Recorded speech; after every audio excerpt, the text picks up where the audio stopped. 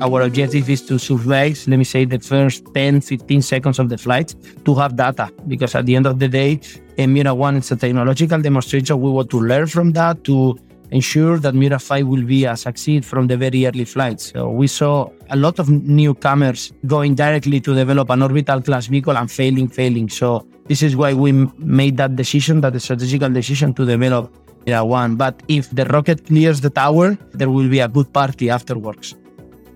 Hey Space Watchers, this is Space Café Radio, your channel about trends, great people and awesome events.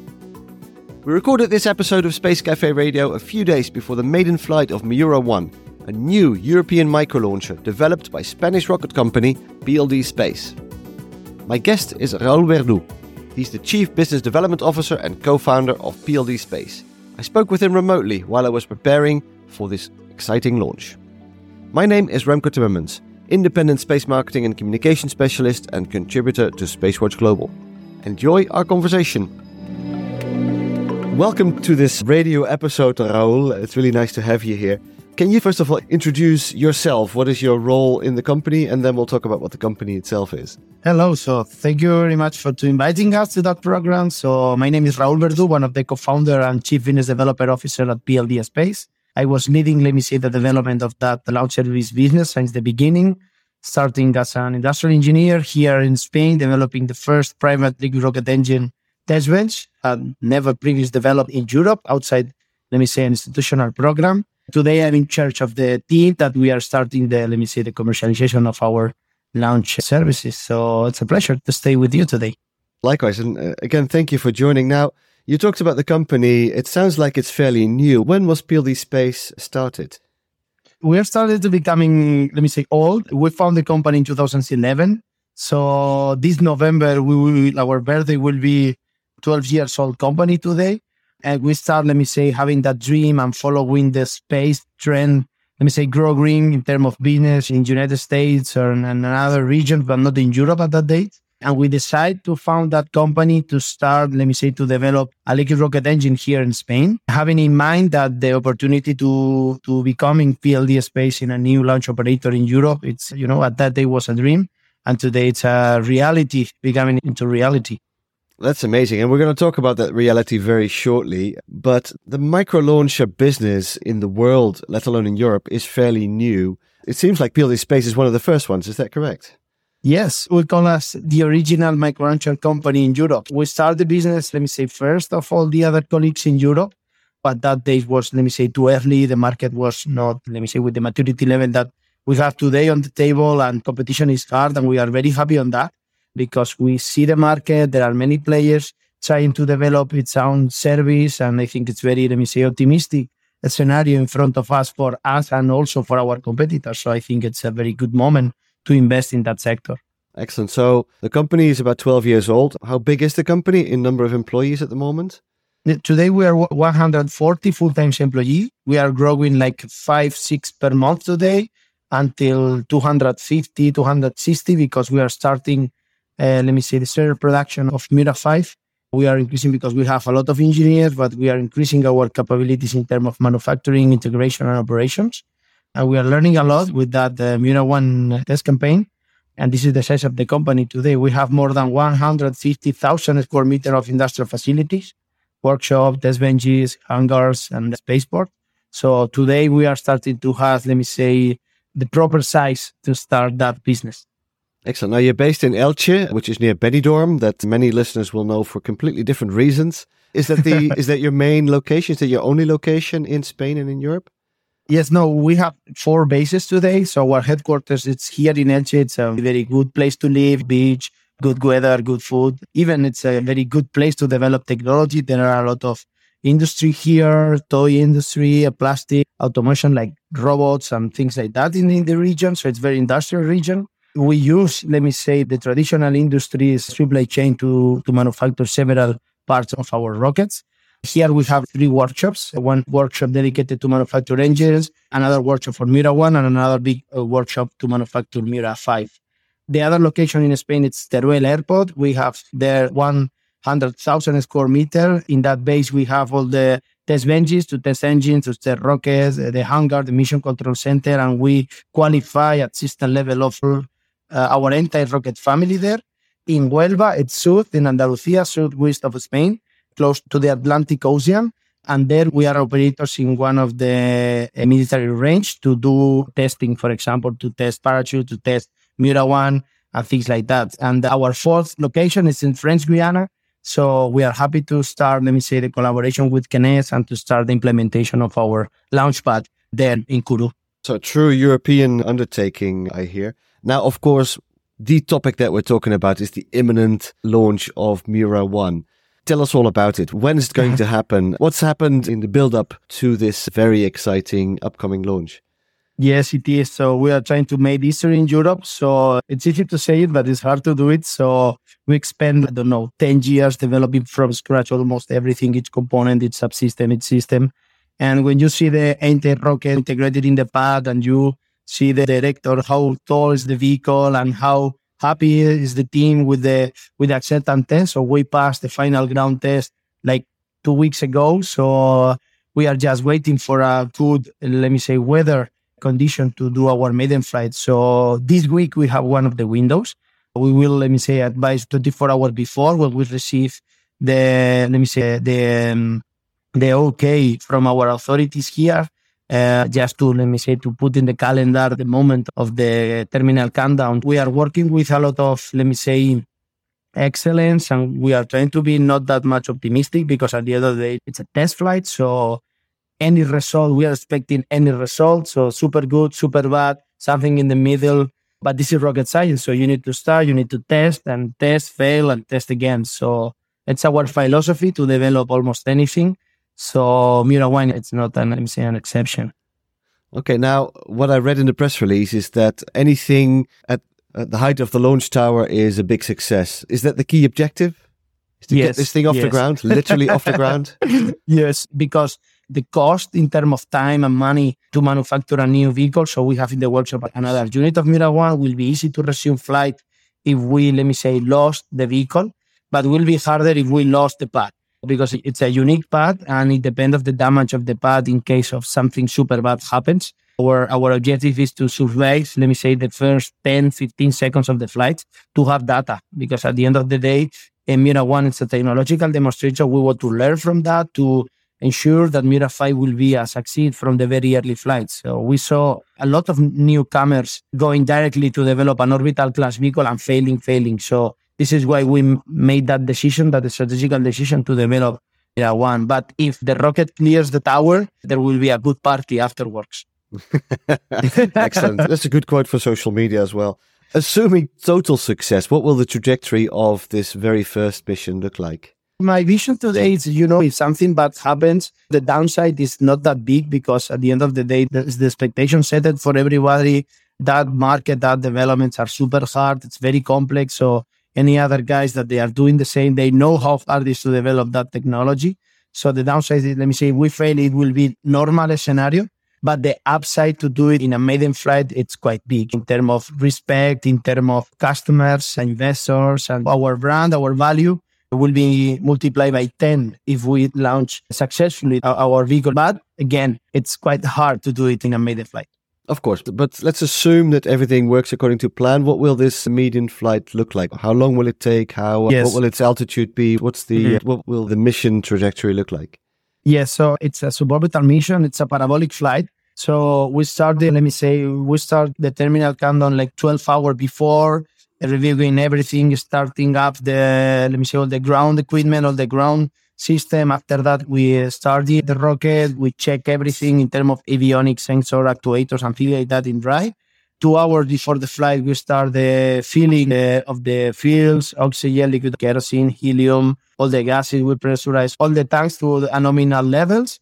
And at T-minus, 12, 10 seconds, the rocket does several internal checks just to receive from the onboard computer that everything is healthy in the rocket, in the engine. We start the engine. Even in that point, we check that the engine is perfectly started. And after that, the vehicle sends a signal to the ground base to start the release of the rocket. After that, we plan to go straight for 100 meters, something like that, 10 seconds just going up. And after that, we do a turn movement to the sea and we maintain that pitch for 2 minutes or something like that. So the idea is to test everything at system level flying, because as the Americans say that in that business, if you don't fly, you lie. So we want to pass from lying to fly. How will the vehicle come down? Is this a disposable launcher? We will try to recover the rocket, but this is a kind of tertiary. It's our final objective. Our idea is to go as higher as we can. Our expectation is will be hard to achieve. Let me say more than 80, 90 kilometers high will be quite hard to achieve, let me say, space formally, but it's not the objective. But it's in our objective in the mission to develop a re-entry experiment. MIURA 1, it's a re-entry experiment because we are developing today our MIURA 5 having the capacity to recover and refly the booster of MIURA 5. So MIURA 1, it's also to test how we can, let me say, re-enter the atmosphere at super high altitude, to test heat shields, to test GNC maneuvers, and things like that. It's an experiment at the end of the day. And if we survive the accident, we survive the re-entry, we have parachutes on board, and we will try to recover the rockets from the sea just to do inspection and to see how everything was performed during the test flight. You've mentioned it several times. MIURA 1 is a step towards MIURA 5, and there will be different steps between this launch and the successful commercialization, the commercial use of MIURA 5. Can you tell us a little bit about that? How does MIURA 5 differ from MIURA 1? Yes, so the main difference is the number of the engines of the booster, because the MIURA 1, it's a single-stage rocket, and MIURA 5, it's a two-stage rocket with 5 engines in the first stage. But let me say the basic technology, the 70% of the technology that we need to fly MIURA 5, it's inside MIURA 1, because MIURA 1, it's a super complex vehicle. Not just, let me say, the vehicle itself, like avionics, electronics, structures, engines, all the ground treatment, release mechanism, ground software, flight software, experience dealing with authorities, experience dealing with insurances to deploy this infrastructure. So everything, let me say, at ground level is prepared for MIURA 5. And we are just, let me say, training with MIURA 1. So, or in the other hand, we need to develop several, let me say, new technologies for MIURA 5, like a turbopump. So we are now close to start, let me say, the qualification testing of our new turbopump to feed our new engines. But we didn't see, let me say, a huge risk on that because we'll be our 4th generation of our engines. So we are very confident on that. And the same with the staging mechanism, that it's completely different than MIURA 5. All the other things are almost, let me say, demonstrated and developed. MIURA 1 is just to, let me say, scale up the size of the rocket. Okay, that makes sense. Now, how many MIURA 1 launches will there be before you start testing MIURA 5? It depends, because today we will make the decision day by day because having the results. So we are manufacturing 3 units. So we manufacture 1 unit, we call it the serial number 0, to do all the ground testing that we performed that test past year. And after that, we manufacture serial number 1. It's currently in the pad, serial number 2 here in the workshop, and serial number 3 under production today. So we want to have, let me say, stocks.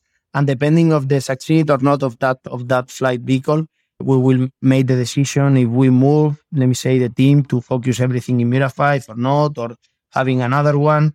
So we want to have, let me say, the flexibility. But at the end of the day, 80% of the company today is working in MIURA 5. So just the flight operations team is in the base.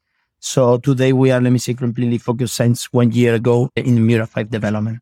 So what's the plan of the first commercial launch of MIURA 5? When can we see this going into commercial operations? Today, let me say the official date, it's 2025, any month. So we want to set the proper expectation. We failed in the past a lot, and we learned from that because we say several times, this year launch attempt, this year launch attempt, and it never came. We want to be very honest with our investor, customer, and all the stakeholders, because to develop that system is super hard. We learn a lot from MIURA 1, and it's hard to go fast. And if you go super fast, you are assuming a lot of risk, and sometimes, that business, our understanding of the business is not to be, let me say, the first one to launch something into orbit, is to be the most reliable one in the next 10 years.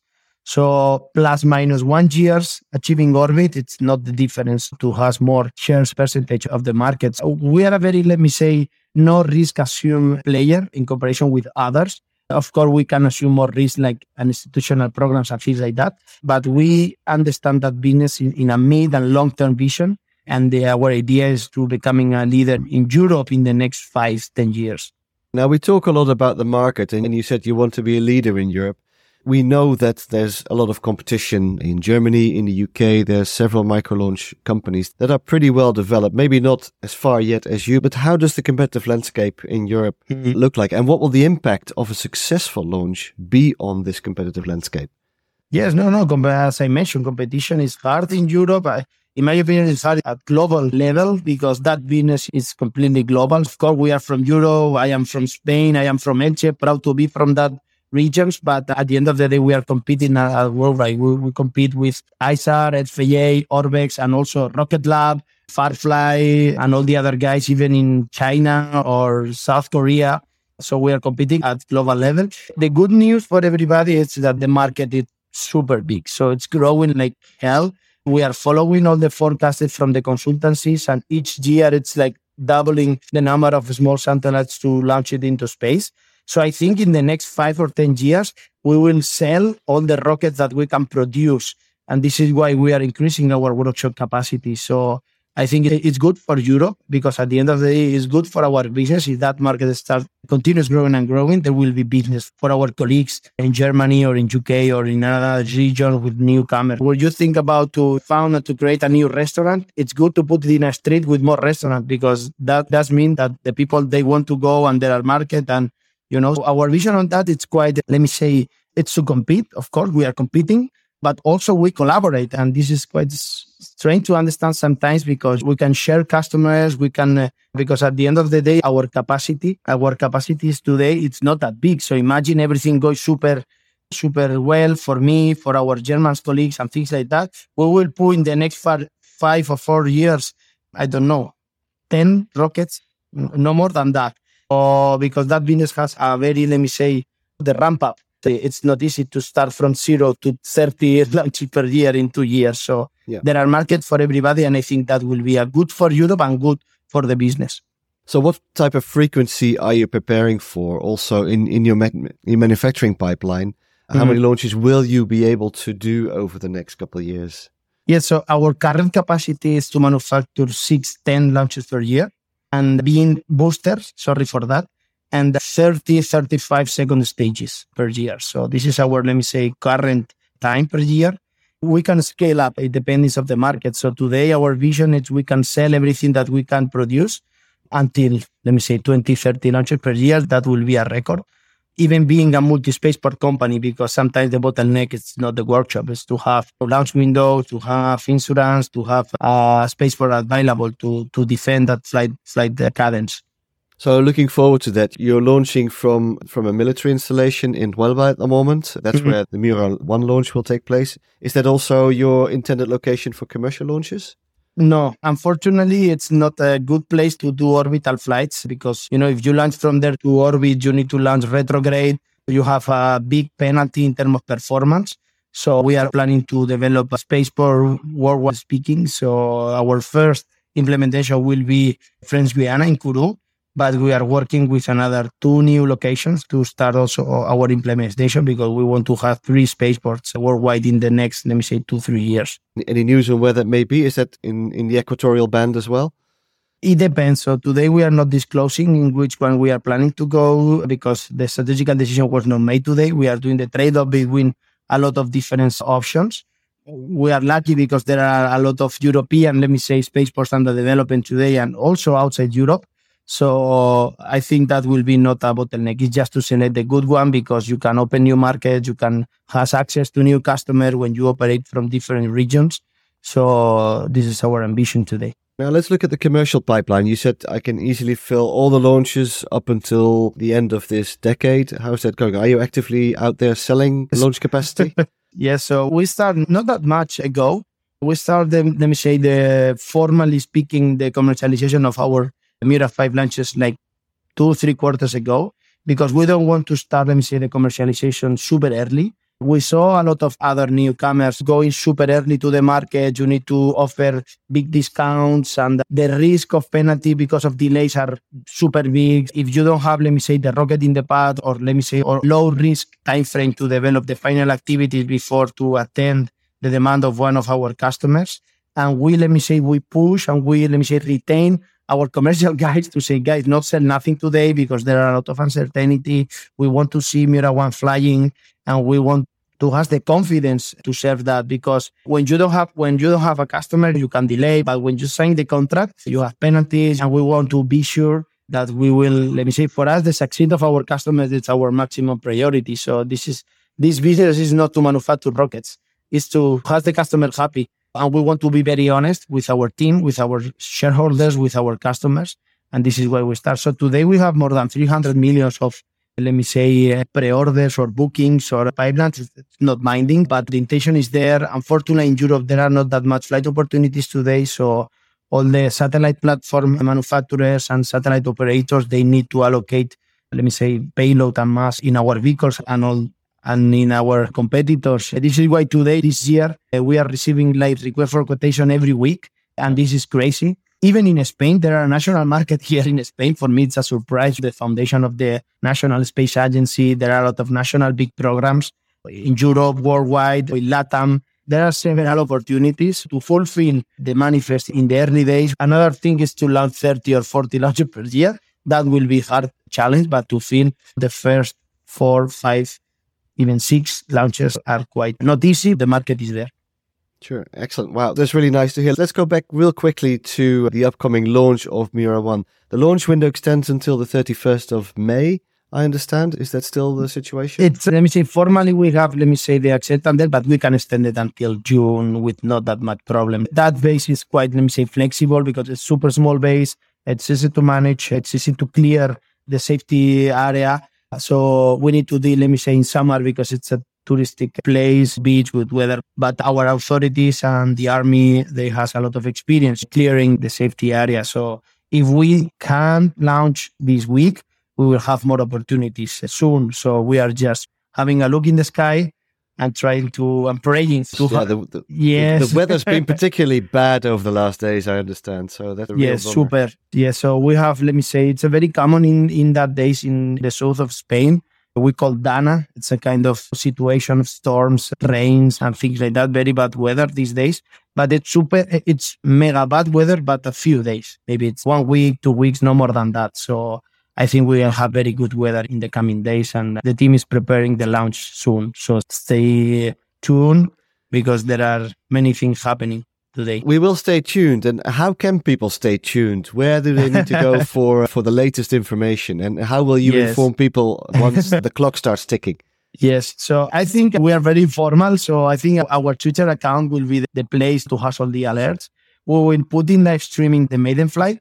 So I don't know, we will show to everybody a rocket failing, but we want to be very transparent and we want to show how hard is that business to everybody at world level. And also, for example, following our YouTube account, because we will put in our YouTube account the live streaming there, also in our webpage. So it will be easy to stay acknowledged 1 day before to allocate our first, attempt, because it's hard to achieve T0 and to do the liftoff.